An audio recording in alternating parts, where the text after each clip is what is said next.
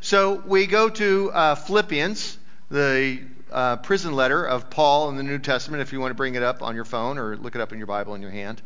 Philippians chapter 1, very famous verse, at least in my opinion it's a famous verse. And here's what Paul says. I'm reading out of the New Revised Standard. Here's what Paul says in Philippians chapter 1, verses 12, 13, and 14. He's beginning his letter, and he says this: I want you to know, brothers and sisters, that what has happened to me has actually resulted in the progress of the gospel, so that it has become known throughout the whole imperial guard and to everyone else that my imprisonment is for Christ. And most of the brothers and sisters, having been made confident in the Lord by my imprisonment, dare to speak the word with greater boldness and without fear. Here we have Paul writing this letter from his imprisonment, and he's talking about the word has gone out to the guards and to the whole imperial palace and whatever else is going on there, and the word's going out, and he's saying this is a positive that he's in prison. That his imprisonment is actually furthering the gospel.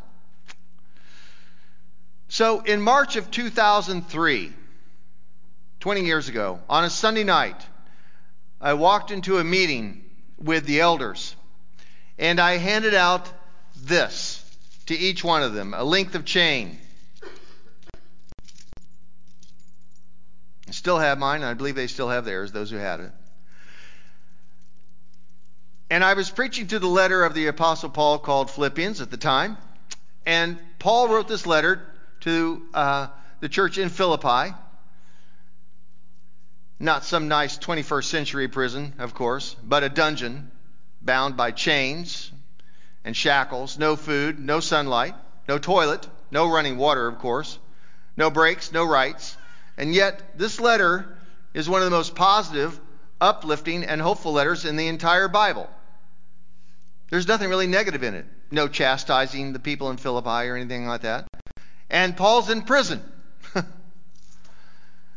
That night, with the elders, as I handed out these lengths of chain, I told them, keep it with them for the next few months.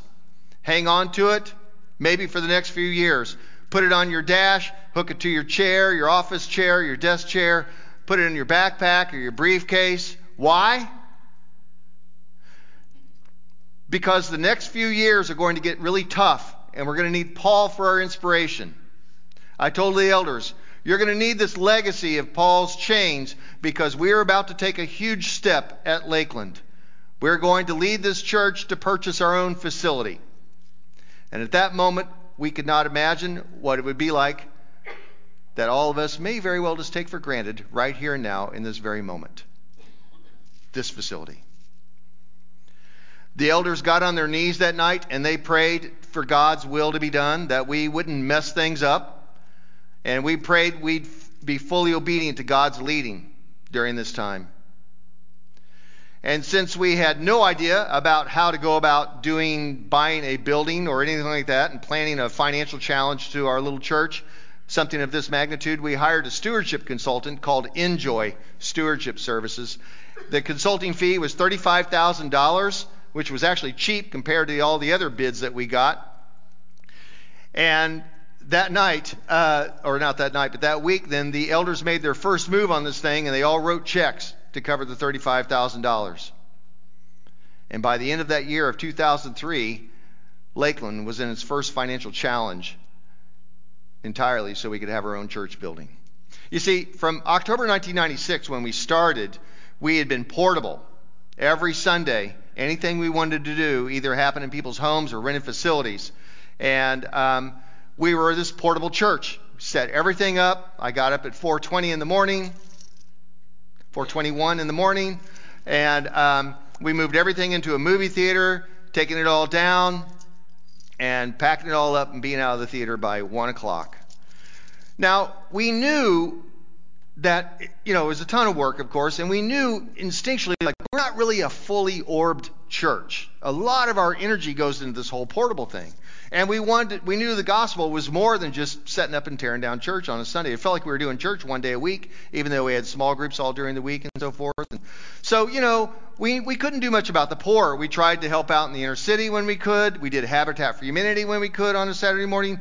We did some work in Jamaica, believe it or not, way back then, and helping out a third world situation. But the truth is, we were really just a one-trick pony church. We did Sunday.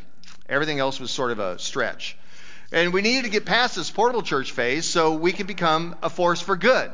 So we could do church 24/7 and be the people to be reckoned with, and really take seriously what it means to reach out to those who do not believe Christians or church have anything to offer, which I think Lakeland's always excelled at. With Paul's change to inspire us, it didn't take too long for the miracles to begin to happen. When you put yourself into this kind of situation, things happen. Miracle number 1 happened. All-Star Family Sports Arena, which you're in right now. You're actually sitting on a inline skate hockey surface right below the carpet and the tile. All-Star Family Sports Arena is secretly on the market. The location is fantastic. It's 67,000 square feet, unfathomably huge. Even though there isn't any green space, there's a mudslide out back, but there isn't any green space. But we do have a 365-day and night athletic field. Nice. It's climate controlled. They're asking $3 million. And that's before any remodeling occurred. And believe me, it was in need of remodeling. Our best guess is that all of us few could just scrape together in our wildest dreams would maybe be $1 million. So we're not even in the ballpark on being able to put this thing together. Miracle number 2, we find a saint of a banker who is willing to work with us. Bank of America's Ed Schober is one of the premier national church loan experts. He knows how to loan to churches and nobody else does. He goes around teaching the rest of Bank of America how to loan to churches. And he's here in town. Miracle number 3, Tim Barr, a Lakelander and a real estate, I'm going to call him a mogul, real estate expert, financial guru, saves my hiney with the bankers. The banks wouldn't do a deal with me, and they wouldn't do a deal with you either, or any church for that matter, except for having Ed Schober and Tim Barr, when his financial smarts and savvy. And so I sat there at the meetings and kind of nodded my head and, was told to keep my mouth shut mostly. Don't say anything that would mess it up. Long story short, the seller comes down to $2.3 million, and the bank makes multiple exceptions to underwrite in its underwriting policies, and we have a deal on the table. Now all we need is the biggest miracle of all. June 6, 2004, this church promises to God $2,445,522. This pledge amount is the top record nationally for all churches of our size. Nobody comes close. People pledged incredibly.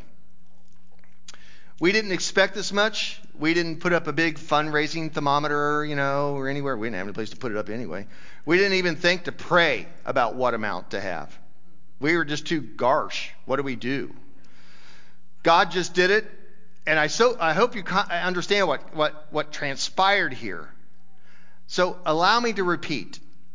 There is no strong, rational reason why you and I are in this place today, except for the grace of God from the hand of the giver, and people willing to take up their chains and do what was necessary.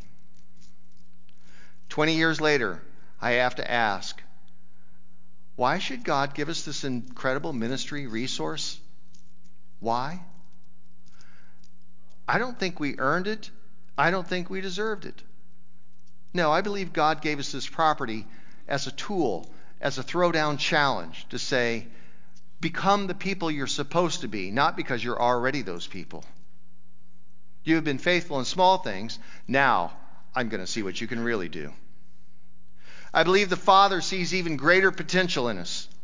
And that's why we have this place. Jesus taught us that if you take some risks, you'll be even given greater responsibilities. Faithful in small things, I'll put you in charge of larger things. Chains, everyone. Chains. For the last 26 years, many of us have worn our symbolic chains so that the hope and the love of Jesus Christ would move forward in this thing called Lakeland Community Church. And when followers of Jesus Christ take huge risks for the sake of Jesus, the love of God goes out and changes the world during our one lifetime. If the risk is small, there is little response. If the risk is big, there's a larger response. And since this church picked up those chains, and we've raised somewhere around over $8 million over the years, beyond our general operating budgets around here, which just keeps the lights on, pays the staff and all that sort of thing. $8 million beyond the general giving for a church our size. All of it started with this facility, this ministry tool, this thing that said it's not about us, it's about somebody else. So many people will never know what people have sacrificed around here that we'll spend eternity with. That the left hand not know what the right hand is doing, as Jesus said on Sermon on the Mount. For new believers in China, persecuted and imprisoned, for our under-resourced East Side in Kansas City, we put our money where our mouth is. We rescue women from the sex trafficking. We provide homes in the forgotten back countries, back hills of Jamaica. Young women in Liberia slowly dying, on and on and on. People we have never met. We've picked up our chains and we said we're going to do it. And we just give money away. Over the next few years, the first generation of Lakelanders who took up those chains inspired by Paul, those first Lakelanders, they're going to hand over the keys of this church to another generation. And it's already started. And the next generation,